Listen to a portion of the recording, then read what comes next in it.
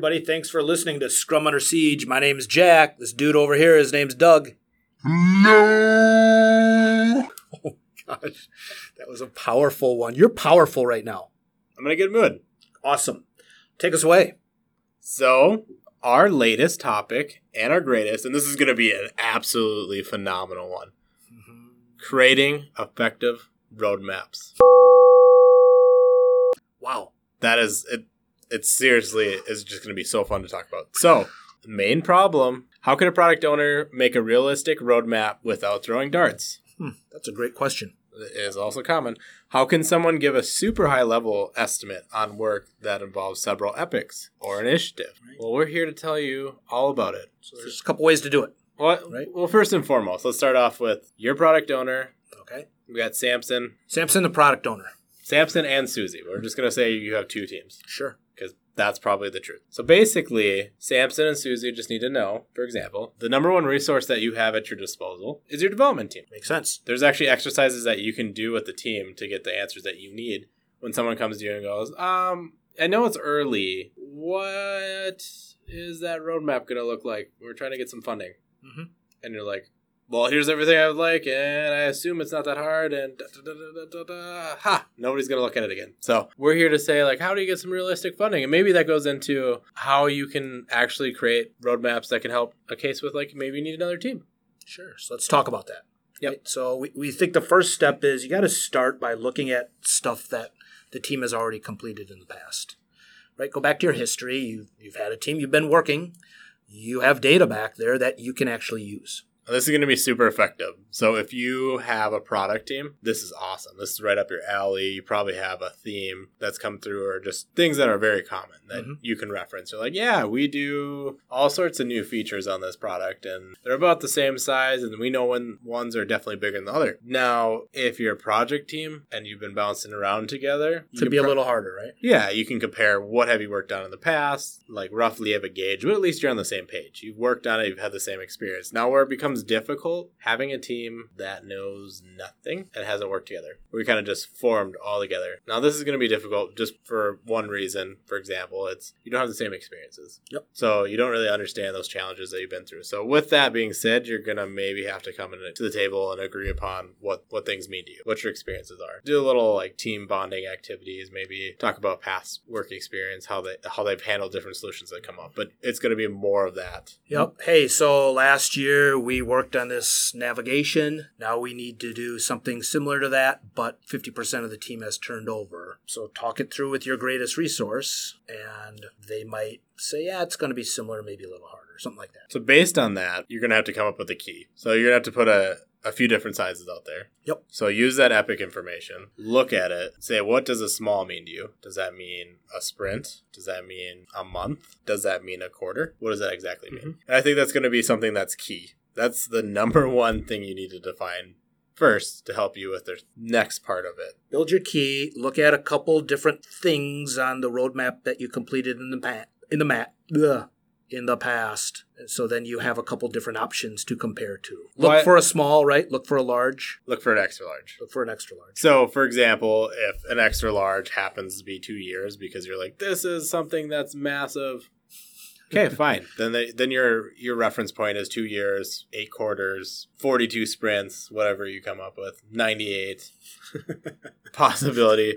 But this is going to have to feed into ultimately, like, and this is kind of jumping a little bit ahead, but you're going to need this to actually come up with what can fit in a roadmap. So what is the key here? Well, you need to figure out what is similar and not similar between new work and old work. What are things that, Jack, in your experience that you've seen different?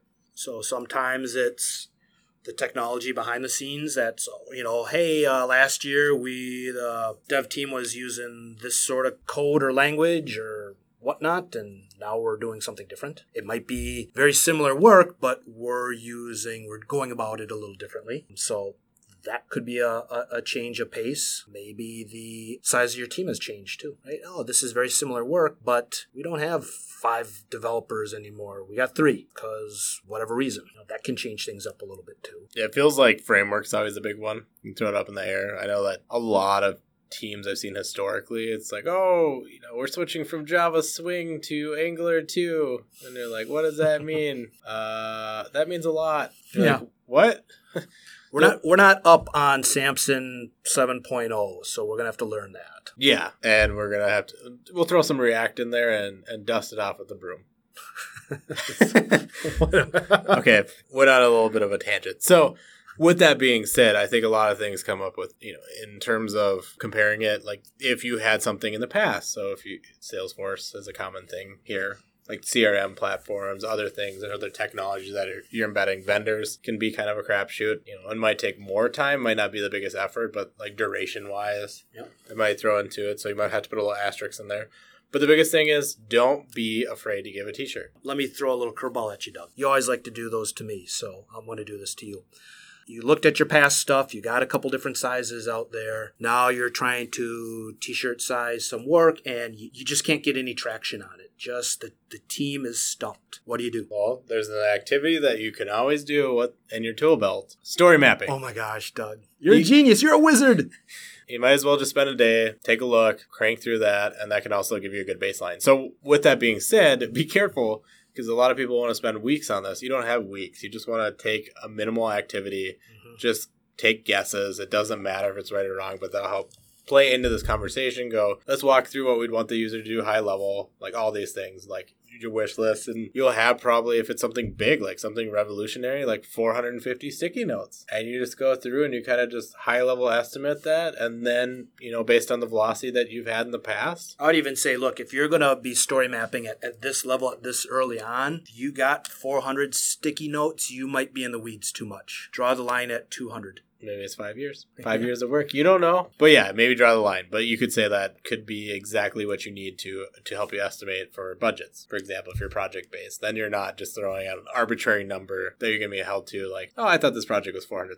You're like, who thought this was $400,000? This is dumb. But if you're product-based, then that'll also help you put a realistic roadmap in. So you're like, if I'm going to have to spend 2 years of my time, that's all I can do. Yep. Like, that's going to be a good gauge for you. Most of the cases, it's probably going to be like 35 stickies. And then that's easy to say, oh, we'll ballpark it. So where you need to take this, though, is the product owner needs that formula. So what are these like opportunities they can put up there? If you go, okay, I'm going to tell you as a team, we can do 1 XL for the year. Yep. Based on our stuff. And you can sprinkle in either a medium every quarter or you can put 3 smalls. Along with that extra Excel that they're always working on. Yeah, that we're always working on. You can sprinkle that in. Or you can do 20 smalls every quarter or a large and 2 smalls or something basic. You're like, this is what you're trading off with. But if it's like 4 combinations that you think could be viable, that product owner needs that to organize what they care about most. Because knowing that will help them effectively throw more precise darts. A little better roadmap. Yeah, and they have more information. Then they're armed with data. Mm-hmm. So should I use the data? Yes. In this case, yes. Should I use the data? I think that was episode, I'm going to say 6. We have flashcards with them somewhere. Okay, that's going to be on the store. Right? We're going to build a store sometime, and Scrum Under Siege episode cards will be there. Okay. It'll be a hit. We're spinning. Yeah. So recap all this stuff, right? Help your product owners build roadmaps, future roadmaps, by kind of looking at the past and trying to use some of the completed work and t-shirt size that to compare it to new stuff that's coming down the pipe. Yes. Make sure your product owner knows as a development team you're there. Yep. You're not just leaving them out on an island to have to come up with this stuff all the time. So if they need help, use them. Next podcast is going to be, I don't know yet. Some fun stuff. I'm sure it will be hard-hitting and entertaining, right? Yeah, we could still talk about this topic. I know we have a lot of information still left on it, but we don't want to bore you. So we'll take that as a takeaway, and we'll map out our own backlog to see where it fits in our roadmap. Yes. Good one. Whoa, that was just clever. 4,000 stickies. Here we come. You're on your game tonight. So if you haven't already, strongly go to Scrum Under Siege, right? www.scrumundersiege.com. Either subscribe on our platform, tell our boss. Tell your boss. Not our boss. Tell your boss. Tell your boss's boss.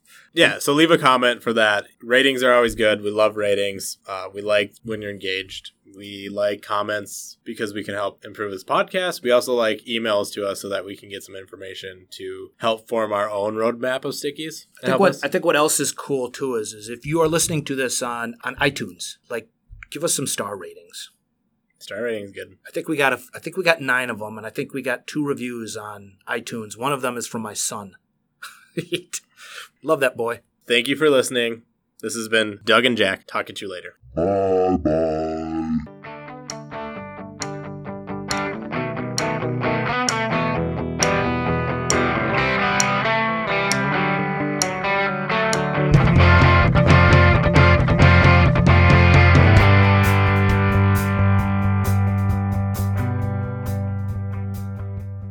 So now for the Scrum Under Siege disclaimer. The views, information, or opinions expressed during the podcast and all episodes are solely those of the individuals involved and do not necessarily represent those of future, current, or past employers.